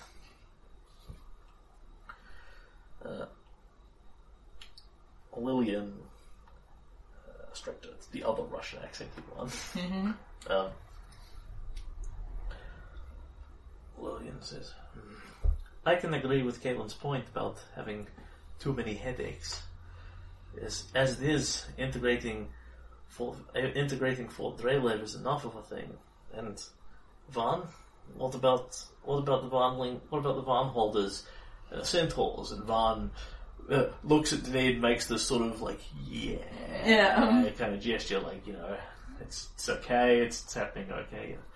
There has not been any significant enough friction here, but you would hardly say the two of you are living happily side by side. And again, the Centaur and Van look at each other and both shrug and nod. Mm-hmm. Yeah. I mean, they're definitely working together, but they're not, like, generations into a peaceful community. No. I think the successful peace largely involves the Varmling host live in the city and farms in the west, and the Centaurs live on the lands to the east, and that's working great for everybody with that gap there. We have also seen what happened to Hannes Drelev as an unpopular king trying to hold a city that did not want him.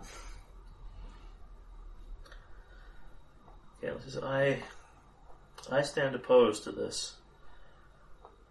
Mavoy have dealt honestly with us, and fairly, if opportunistically, but the longer we feed them, the fatter they will grow. I cannot help but think that sooner or later it will bite us. If we continue to extend a hand to feed them, sooner or later they will bite down upon it. Tristan shakes his head. I don't like any of this. I think an alliance with Mavoy leads to the least bloodshed possible. But I wish we could find a third way. Make peace with Pitax. Go back to the way things were. Chief Sootscales says, "There's no going back. No way to turn around on this. We're committed to taking out Iravetti one way or the other. I say let Mavoy bleed for us and take the brunt of it. As long as we keep our army strong enough to be ready for them if they try and stab us in the back, then we'll be ready for any challenges they make to our leadership." Huxley nods at this. "Daggermark have endeavoured to move quietly and in the dark. If I had to guess, I would say closer to infiltrating Iravetti's court than anything more blunt like knives in the dark. But they have not succeeded. Any alliance we make with them, even a temporary and passing one like this, offers them more opportunity to slip their agents in under our walls. It is they that I would be concerned about, not Mavoy. A sharp and quiet blade is always much more dangerous than a very loud, blunt instrument." The old beldame says, I think it should depend upon how much of the Clockwork King's lands we actually want and what we intend to do with them. There is good forest down there, but old forest. The Fae of Stagthorn do not like it. It is wrong in many places. I do not think they would have any great interest in taking Pitax one way or the other. Pitaxia or the lands around it. I am perfectly prepared to listen to the wiser dictates of the council on this. The Thunderhoof. If there is one thing I have learned from all of this, from all that has passed, it is the value of allies. The Centaurs have come far further, far stronger, and far faster than I could have ever thought possible, with allies like Stagthorn and Varnhall by our side. I would not have agreed to such alliances in the first place, and I would have been wrong. Whether or not we can trust Mivaway if we reject a potential ally, we may not receive them again if we need them in the future. And that's all your people except Akaros if you want him. I'm perfectly happy to have Akaros because we haven't had him. It's been a while since I've been sitting here. It's good to have you back. Just in time too. He smiles over at Svetlana. It's good to be back. I can't say. I'm in no position to talk about this. I've seen what Mivon's got to offer. They're good people. Less of a motley crew than Stagthorn, but good people nonetheless. I think we can trust him for what that's worth. I think if I'm to be involved in the fighting, I'd rather be doing it on the front line at the head of one of these armies than sitting here at a table watching it happen. The last one is Tyrion Nemesti. I, for one, believe that we should found... I, for one, believe that what Aristil seeks is the widest community possible, united as a whole. Pitax has proven too unruly a neighbour for us to deal with. Mavoy has not. We have already turned down a hand of friendship to them in turning down Rastalian's marriage. Who can say how different the future would be now if we had taken that? If we make another alliance with her here, we are opening the possibility to more alliances in the future, more diplomatic crossovers, weddings. She has no adopted son or true son near yet, but she may in time.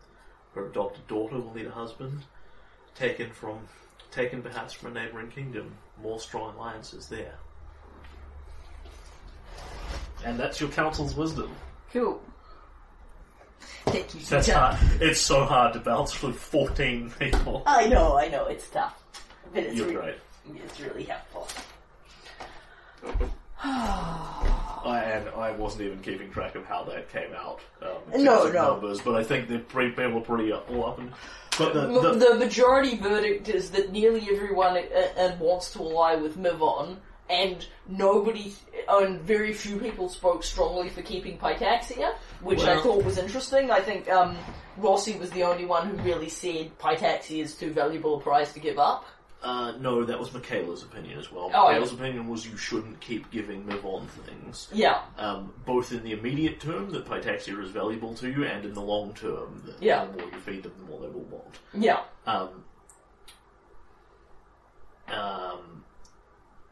But she's a very untrusting person. Yeah. That's it's not. Kaelin respects her opinion, but that's not his style. Fundamentally, the majority view boils down to: do you want Pitaxia? Because if you do, then the situation changes. Yeah. And if you expressly don't want the headache, that's a thing of value to keep in mind. Yeah, I guess. What I kind of want to know is what Pitaxia wants. It's the broad takeaway has been that you will be occupying them as a conqueror. You are going to have guerrilla resistances and that sort of thing. Yeah. What they want is Irovetti to win the war. Yeah. But or Iravetti to sue for peace. yeah, but assuming that that doesn't happen, Yeah. is which kingdom would they rather be part of? It's hard to say because Yeah. there's no individuals or leaders there to speak to, but it's probably much of a muchness. They will certainly resist you more than Mavoy, so Yeah. that would suggest their stronger preference is for Mavoy. Yeah. Alright. Then I think... But you simply don't have a united will of the people on that. United Yeah. will of the people is behind their glorious, benevolent leader, the Clockwork King. Yeah.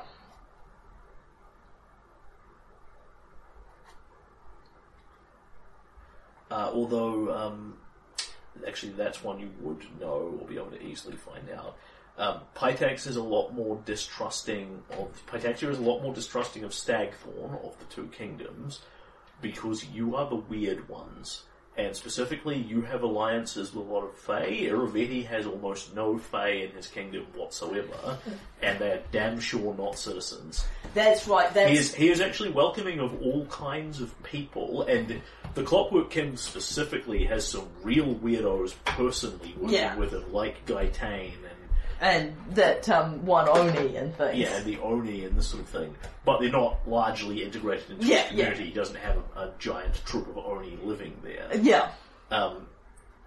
Iravetti himself, you think, is the least racist or speciesist person you would ever meet. He takes everyone for their logical value, not what their species or gender or anything is. But he does seem to he really hates Titania. Yeah. And it's very mutual, and if that would make sense if that extends more broadly to the Fae. Yes. He has not made, they haven't made an open blanket policy of massacring the Fae or anything, but the Fae are not welcome there. Yeah, it kind of fits with the Fae are very nature-oriented, very illogical, very unpredictable, all things that Iravetti doesn't like. And Mavoy Urgo are a lot more acceptable because they are a more known quantity. They are coming in with mostly humans, not centaurs, kobolds, Fae, and everything else.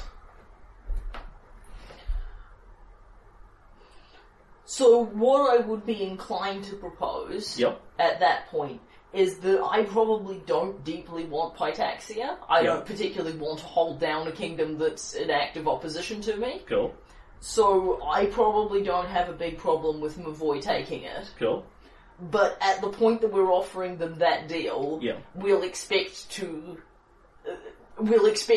get something pretty substantial in return because this is a hell of a deal, and I want them to take that seriously. I, as the GM, have not actually done the math on this, but I will give you the GM's word that Mivon will extend you a very fair offer, essentially.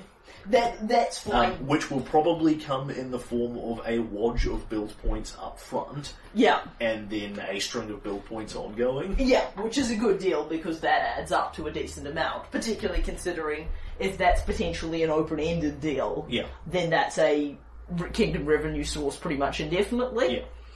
Yeah. Or at least, they may want to set some kind of a 10 years or 15 years. Which they almost certainly would, but in terms of duration of the campaign. Yeah, it will quite certainly apply. So, that's, that would mean that Kaelin gets, a very large chunk of the Glenbourne Uplands. Yep. So what I'm thinking in terms of, to show you specifically, is, that's the secret one. Sorry. Here's Pitaxia. Yep. This is the Mivonese border. Basically. So I was thinking of that. Sure. That little chunk that gives them... Yeah, at the point where you're giving them Pitaxia, you can give them less. Yeah. They will take any of those two hexes that connect. Yeah.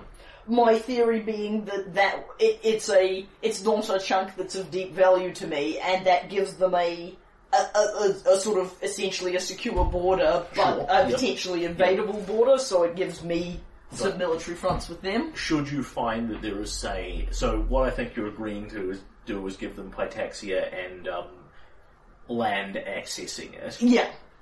With that to be decided by Kaelin, so that if as and when you go down there and explore and find there's a massive honking gold mine that's worth 60 build points a turn in one of those hexes, you keep that one and they can have the other bits. Yeah, because there's some top... I'm sort of thinking of the bottom area, but there's some top ones they could have as an adjoining conception instead. Yes.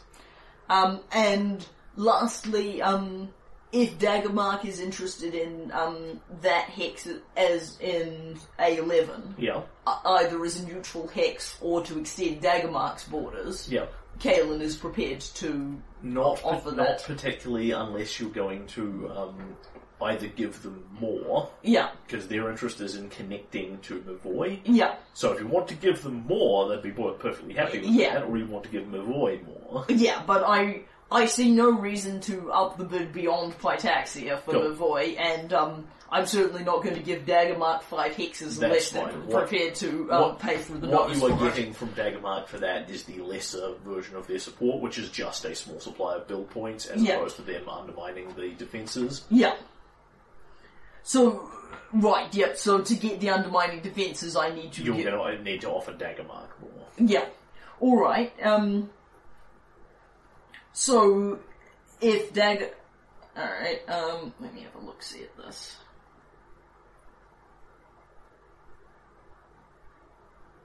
Because what I could potentially do is divide the bottom row between Mivon and Daggermark. Yeah. But that is very... I like the sound of the sapping thing, but it seems like a pretty high price In to pay. Daggermark's case, there's going to be several commanders have sudden heart attacks the night before. Yeah, but it strikes me as a very high price to pay. That's fair. Yeah. No, I think that's... And, I don't necessarily want Kaelin to be known as the, whatever the noble title is, the guy that gave away all the good land. Yeah. He's already made a number of deals along that line. There's probably a limit, and Daggermark getting 4 hexes Yeah, the thing is, it's in Daggermark's interest for Irovetti to be removed, but that's probably going to happen anyway, whether Yeah. they help you or no. Yeah, so they're only so helpful. Correct.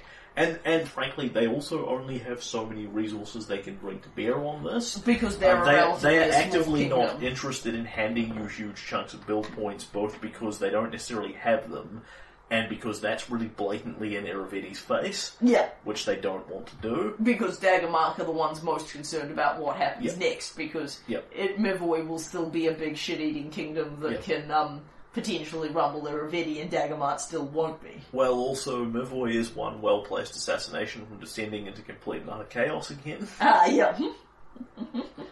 It's one of the problems for the kingdom that's based on the foundation of alliances. Yeah. And you kind of have the same problem, because if it suddenly comes out that Denid murders Van, or is seen to through whatever methodology, you're going to have all sorts of riots and crises on your hands immediately. If I depose Lillian in favour of Churian, Yep. as Fort Drelev's thing, Yep. she's just going to assassinate Kaelin. So yeah, all good. Yes, all good. So, yeah, I think that is a deal that I'm prepared to make. Cool. Mivon will take that deal. Daggermark will take that deal. What Daggermark are giving you here, and you may want to... I'll get my sinister notating thing at that. Okay, so what you are getting from this Yep. is Daggermark are giving you 10 build points. Okay. Pretty much in the form of congratulations on your new interest windfall. Yeah. It's pure cash, but it's pure cash that belongs to you. Yeah. What Mivoy are giving you are 2 gargantuan armies, Score. which are effectively 1,000 men apiece. Yep. I will give them to you, and you can functionally drive them and Yeah. in the combat. I'll just take over as the GM when I get to, no, actually devastated they flee. Yeah. Rather than die for your fleeting tactical advantage. I'll endeavour to play them in a vaguely practical way. I think you're fine with that. Yeah. It's the same rule I usually give you NPCs on. You Yeah. run them up until the GM steps in and says, okay, now they Yeah. do something else. Yep. And in exchange, you are giving them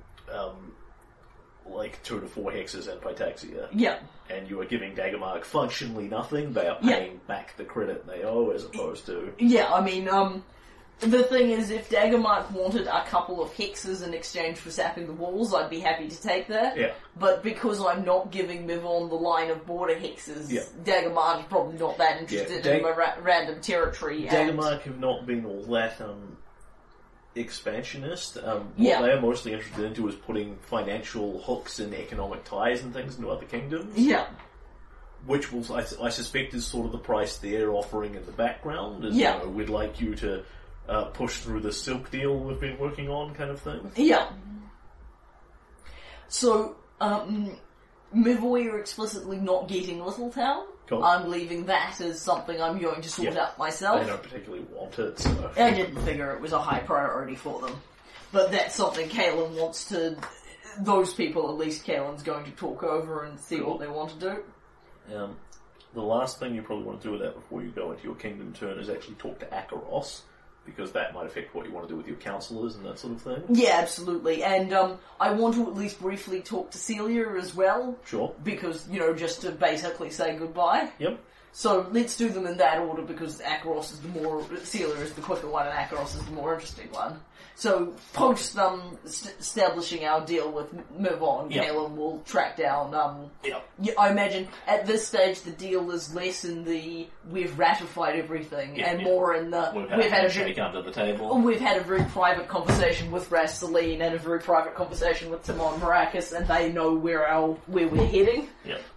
And now you've finally got a moment which Kaelin will probably quite enjoy. Like, you're just having a very informal meeting with Akaros.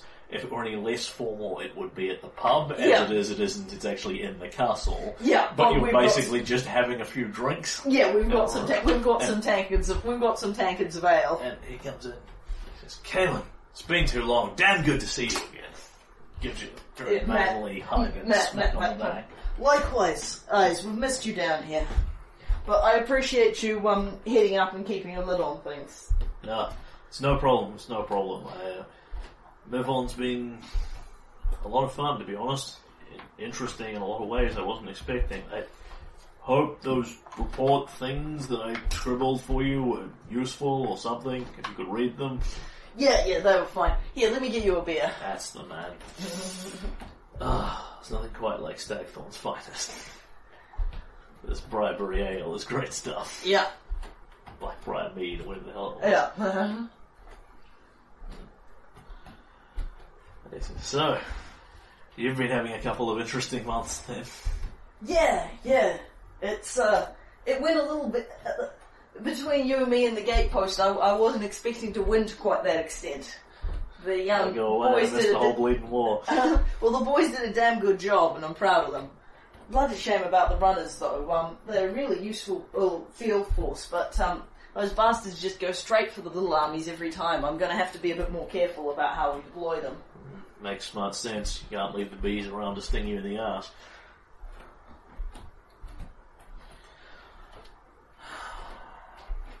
So, I suppose we need to talk about what happens next. Aye.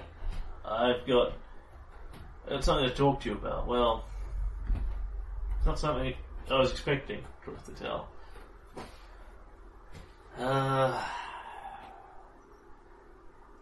See, I've been serving on Mivoy's council,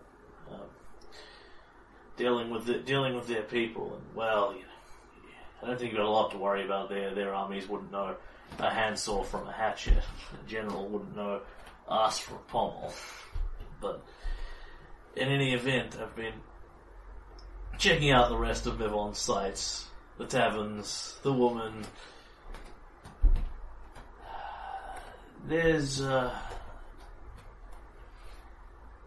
turns out, I wasn't expecting this either, there's a woman. Like, one that I got to, and then I kind of wanted to stop at. Oh. She kind of reminds me of all the best bits of old Rosalie, except that she isn't married, so she isn't going to accuse me of rape, and then I'll be forced to kill her and her husband, flee to banditry, find myself defecting from drunken banditry to joining up with some would-be mercenary who became king, becoming his general and getting sent to another country. It's been a busy couple of years. Oh boy, has it. So you like this girl? I really do. What's her name? Her name's Belinda. And she's, well, of all things, you're gonna laugh, but she's a baker. And Can't argue with it. she's not a tough lady to look at. Not all that much of a lady to look at, to be honest. Kind of short, little pudgy. Can't really fight. Can't throw a punch. But she doesn't take a lot of crap. Best pies in all of Mivoy, I reckon. I found myself going in there more and more for them, and a couple of weeks in I realised I was going in there more to talk to her than to get the pie. A couple of weeks after that I asked her, what she thought about me, tried to do all the things that you wouldn't do so I could succeed with a woman. He says, smirking at you. Yeah. We started seeing each other. I was thinking it'd only go on for a couple of nights, but, well, she said no, for the first several nights. Which, yeah, that's a first.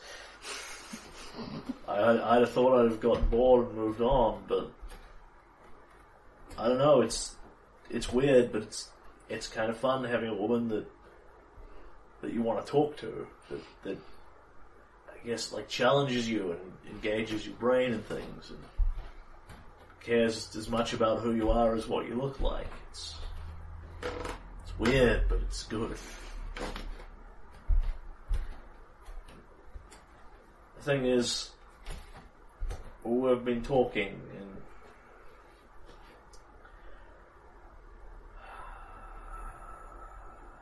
she's got a lot of family in Mavoy. I've got work here. A few good friends, but not a lot of family.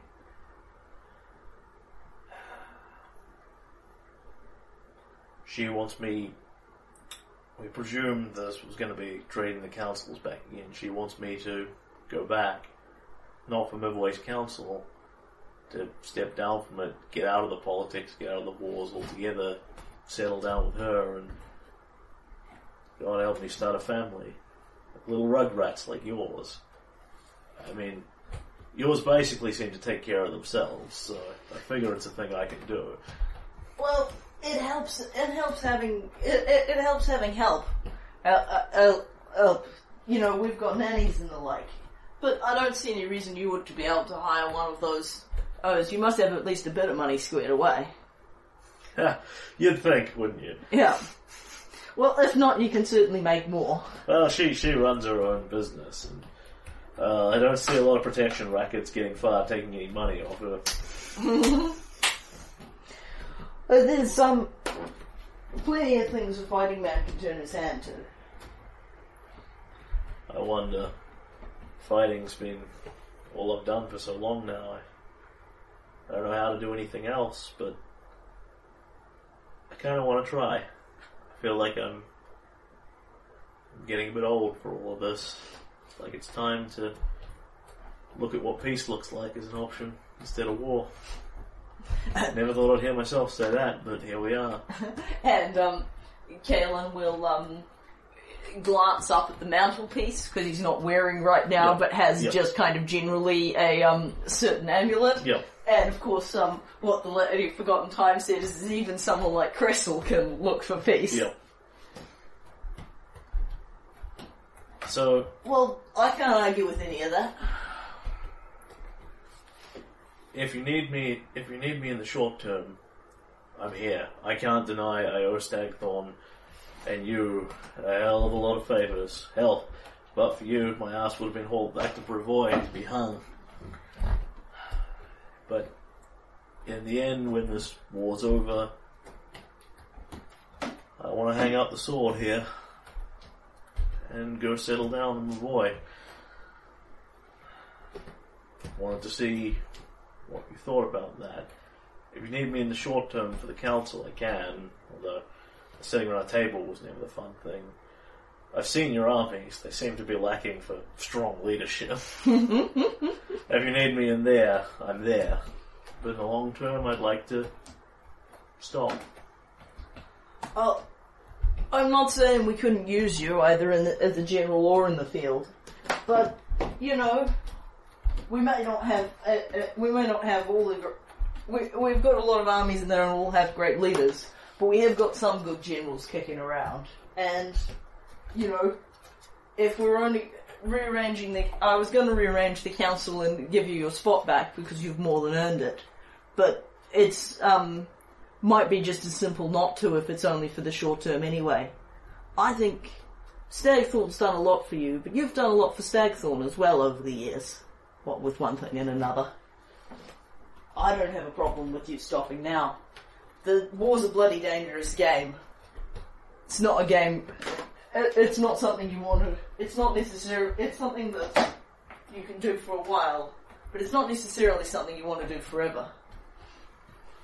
I guess I never thought too hard about the future. I suppose when you sit in your chair, you must be thinking about it all the time. What happens after Pitax? What happens next? Do you go to peace? Or do you just look for the next war? 'Cause you don't know what else to do with yourself. Aye, but, perhaps Celine said at the council this wasn't exactly what I planned to do with myself 10 years ago. Truth is, 10 years ago I didn't have much of a plan for my life. I figured I'd be mercenarying as long as I lasted. I mean, it's not a game where you necessarily plan to make it to retirement. But the band broke up and I had to find something else to do with myself. I have to say, when I saw that mouldy, ragged-looking half-orc skulking around the Stag Lord's Thought, I never thought one day I'd be calling you Your Majesty. Well, not that I've done that yet. Cheers, toast to you and have a drink. I didn't figure on us ending up here neither, but, you know, as I pointed out to various noble types from Voy, we couldn't have taken the fort without you. Ain't that the truth? So, we owed you, and what you wanted then was to be the general, and you've been a good one. If you want out, I don't have a problem with that. I'd like you to, you know, bring the girl and the Rugrats down here for a visit once or a few times maybe. Yeah. They can, we've got good training grounds here on the castle. You want to train them up so they can defend themselves. It's important and it's good fun too. I may have asked old Rasty for a favour and had her slipped into the party. She's up here for the wedding. I'll introduce you. Excellent. Now, no Rugrats yet. At least, Eris will help me. I don't think so. He says she has put on a little weight, but they sneak up on you. It's alright, you'll get used to it. you've got yourself a good woman. You've got yourself a good woman there. The biters are always fun. There's a mad chuckle. Yep. Alright, and yeah. So basically, he has no investment in coming back and joining your council whatsoever. Yeah. But if you push him on it even slightly, he's perfectly happy to if that's filling a useful hole for you. He is actually more than happy to come and general an army. Akaros won't blink at volunteering for that. You know, there is the slim possibility that he'll die, but he faces that kind of every day because he lives in D&D land, so he's not that worried about it. Yeah, it's kind of, on the one hand, I think it's kind of cool to have him in there. On the other hand, I'm a bit worried about getting him killed. It would be a very tragic ending if you did lose that army and he died. Yeah, I think it's unlikely, but, you know, the thing is his generalship would doubtlessly make the army better, but it's not like it provides a particularly profound stat bonus. And I'm pretty happy with the notion that I'm good to say you don't have to pay a debt to Stadthorn. You have contributed. You're good. Also, you have now known him for nearly 10 years. That is a terrifying prospect. I'm just looking back, and the first recorded year I have on this is 8 years ago. Yeah. But there was a year of downtime where you built your kingdom in the first place at the end of Book 1. And you, of course, met Akaros before that. Yeah. So you were actually coming up on nearly 10 years of Kingmaker in character. Wow. Yeah, Kaelin is definitely, you know, older and sees things a little differently. Yep, you hadn't even married Bryn when we started. Yeah. Well, heck, when we started, I didn't know Bryn. No. Stuff. Yeah. So yeah, that's where Akaros is coming When she tried to take my head off, I didn't necessarily think that's the girl I'm going to marry. Yep. That's the same experience I had in real life. So yes, I think I'm good for him to be out. In the short term, that actually makes things simpler for me because I don't desperately want to rearrange the council. Great, simple's fabulous. Yeah. It's, in the long term, I think it'd be worth having him on board if he wanted to come back, Yep. but in the short term, it just makes things simpler because we can just keep Varn on as general for another couple of turns. Yep. We will have to figure out what we're going to do with the warden post. I do, of course, have an apprentice warden. It's true. But that's fine, I have some ideas about, what I can do in that regard. So Akaros is retiring. Yep, Akaros is retiring to get married, settle down, and have kids. Awesome. Of all things. Alright, so... Because he's had nothing to do in Mivon because they haven't actually given him a lot of massive control of armies for very obvious reasons. Yeah. And of course, he's, I think Celia is more than bright enough to pick up a bunch of intelligence on our council despite being drunk all the time. It's not really something we were expecting Akaros to do a super great job of. To be honest, neither of you have exactly sent your best and brightest. Yeah, there was definitely a councillor we could spare. Celia gets through on luck rather than intelligence. She's been a great warden, and I think that that how to survive better lucky than good is a mentor strategy that Xanamanth can use because she needs to improve her. Given the way she approaches her life, she needs to improve her luck. Nothing like those cross-class fighter bards. Yeah. Okay. So you can speak with her now if you want to keep role-playing. You can speak with her later if you want to. I think that it would be good to... which one, Belinda or Celia? Celia. Belinda I'll just leave out entirely and do at the wedding. Sweet, sounds great. Because I think I will actually do that wedding, but I will do it as a sort of miniaturized version. Yeah. Yeah, I think just little cuts. So yeah, I will go see Celia. But to be honest, it's going to be kind of similar to the Akaros thing. I'm going to bring her some beer. Kaelin, how the hell are you? I understand I'm going to be going home soon. Not that I haven't enjoyed it here, but I've smashed what's here to smash. It's kind of one of those things. Fortunately, we live in a world where there's always another flesh-rending monster around the corner. It's been a marvellous having you here. I couldn't be happier. But, I was only borrowing you and now I've got to give you back. Alright. How's young Samantha holding up? To be honest, ever since I ran into her trying to take on Mordecai all by herself, I've been a bit worried about her. I was hoping you could knock some sense into her. Really? That's what you are. Honestly, I think that Celia has survival skills that Samantha needs. Celia's never once gotten killed doing the daft things that she tries.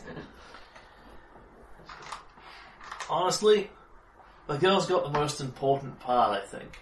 She's not lacking in confidence. See, half of it is believing you can do it, and the other half is actually doing it. Admittedly, when the second half falls down, you've got a bit of a problem, and old Zamath has run into that a time or two. But the thing is, she's getting older too, just like the rest of us. She's not quite that young girl. Not quite that young girl that you met when she was pissing around with Mordecai. She's had 4 or 5 good years to grow and think about it. It's a good point. Sometimes when I'm not paying attention, everyone seems to be getting older with just no winking. Whether or not she'll be ready for it, whether or not she'll survive, who can say? Ancient red dragon reborn 1,000 years later could land on us tomorrow and burn the whole kingdom to ashes. You can't plan for these kinds of things. Oh, yeah, no. Blimmin' genies coming out of the walls and just bringing vast armies. I mean, how can you plan for shit like that? Never saw that in Mivon. But I tell you, it's going to make a great story. 1,000 genies, scimitars of flame, strode across the field. And then, in one burst of epic magic, they were repelled, as Caden Callan himself bestrode the battlefield, drowning them out in beer. So, at this point, we just get drunk and talk shit. Pretty much. But, Kaelan is perfectly happy to devote a couple of hours, but these are on different nights, so Kaelan can recover from the hangover from Akaros, so his liver has a chance to recover. So yes, goodbye Celia. So her more or less takeaway is, she thinks, Zamant's not as ready for it as she is, but, there ain't no way to get ready like doing it. Yeah, no, that's cool. At that point, I'm probably pretty good with that. Alright, so, while I'm doing counsellor things, there is one more, rearrangement that I want to make in that regard. Mm-hmm. Is that, I want to talk to the old beldame. Young man, I'm always here listening. I, wanted to talk, the Cement and Celia thing has been working out pretty well. And I wanted to talk to you about if you'd be interested in taking on an apprentice. I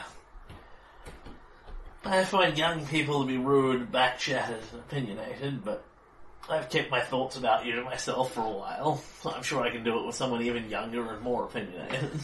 I wasn't exactly thinking about someone young. I was thinking about Pavlavish. The fairy dragon. Really? Really? There's no one on the council who's, we haven't got any proper fae on the council, and it's been bothering me for a while. And I don't know what your plans are, but I've had more than one councillor point out that, retiring is something that they want to do with their life sooner or later. I'd be perfectly happy for your wisdom as long as you want to stick around, but I presume at some point... Hell, at some point I'll die. Well, I wasn't going to put it quite like that, but worrying about that sort of thing's a young man's game. I know the Reaper will hit me sooner or later. It's just a question of when. I've gotten a lot more out of life than I was expecting to already. But, I was thinking... I don't think he's anything like ready, but I know you work well with the Fae better than most of my council, and I was thinking if there's anyone... You've done a bloody marvellous job as Spy Master, and if there's anyone that can get him ready, I'm thinking it'd be you. The thing is, Palavish has done a lot of good work for me. He's got a smart brain in there, he just can't focus it for more than 2 minutes at a time. Even 2 minutes is pushing it sometimes. I don't know. I don't know if it's a matter of giving him more responsibility or just slapping him upside the head periodically until he starts to listen, but I think he could do it. I think he's always going to be young and flighty, part of being a fairy dragon, but I'll be honest, I like the idea of a fae on the council. I think old Lady Nickel would have liked it too.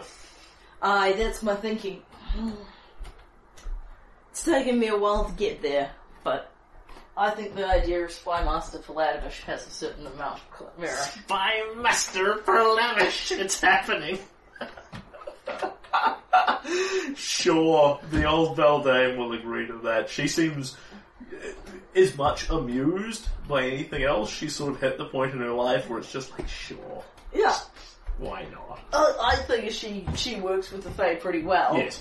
And, I don't know if I'm going to hit at some point that she wants to retire or not, but if I do, my theory is it's very likely that I will wind up with Palavish in there at some point. Certainly, she gives you no indication in this conversation that she has any desire to retire whatsoever, but that may change on a dime. Yeah. Like, if she gets sick, or old, or her dying is actually a very real possibility. She is certainly old enough to just die in saddle overnight. That, like Lady Nickel, it's kind of a similar equation, and it's kind of, she's either going to go down the Drod route or the Lady Nickel route, either she'll retire or she'll die. She is actually well due to the point where it wouldn't be remarkable at all for her to just die overnight. Yeah, because I don't necessarily know her species or her lifespan, but she must be nearing the end of whatever it is.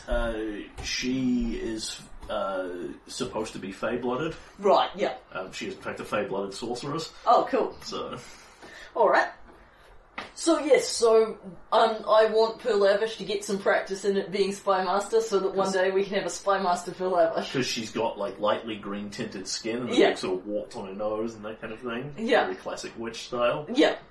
Which has never bothered Kaelin over. Spy Master Apprentice Perlavish reporting for duty. This will be the finest decision in a string of fine decisions that you have made, Your Most Royal Imperial Majesty. So yes, let's get Perlavish on the council. I felt like it was getting a bit too normal out there. Sure. You don't have enough weird shit on there already. Yep. Adds in that. It's true. Wow, you could generally hit the point where you've got like 3 centaurs on your 12-man council. I like centaurs. Sure. What can I say? I like centaurs. No one is stopping you. Anyway, it's only going to be 2 centaurs, because it's only ever going to be a core or Ordinate. Yes, although in theory there'd be nothing preventing you electing the other one to a different post. I know. But You then end up with some really weird shit when you go to war again. yeah, it's complicated enough. As it is, I'd have been perfectly happy to make her a general, except for the downside that I'd then be stuck with the Cora as my general. Yeah. And I can't make the need the counsellor because I don't want her to be the counsellor, so, you know. Okay. Cool. Cool. So I think that was many conversations. Yeah, so I think we'll have the Kingdom turn at the start of next session and go from there. Yeah, or you can have it now, whatever works best for you. This is late enough for Cool. me. I figure either way we are probably calling it there, and I think Yeah. where we will call it on is you, Van, Rasseline, and that sort of gather round your board and look at Pitax and push the miniature armies closer and nod and plot and plan. And somewhere the Clockwork King's mailed fist closes as he too plots and plans.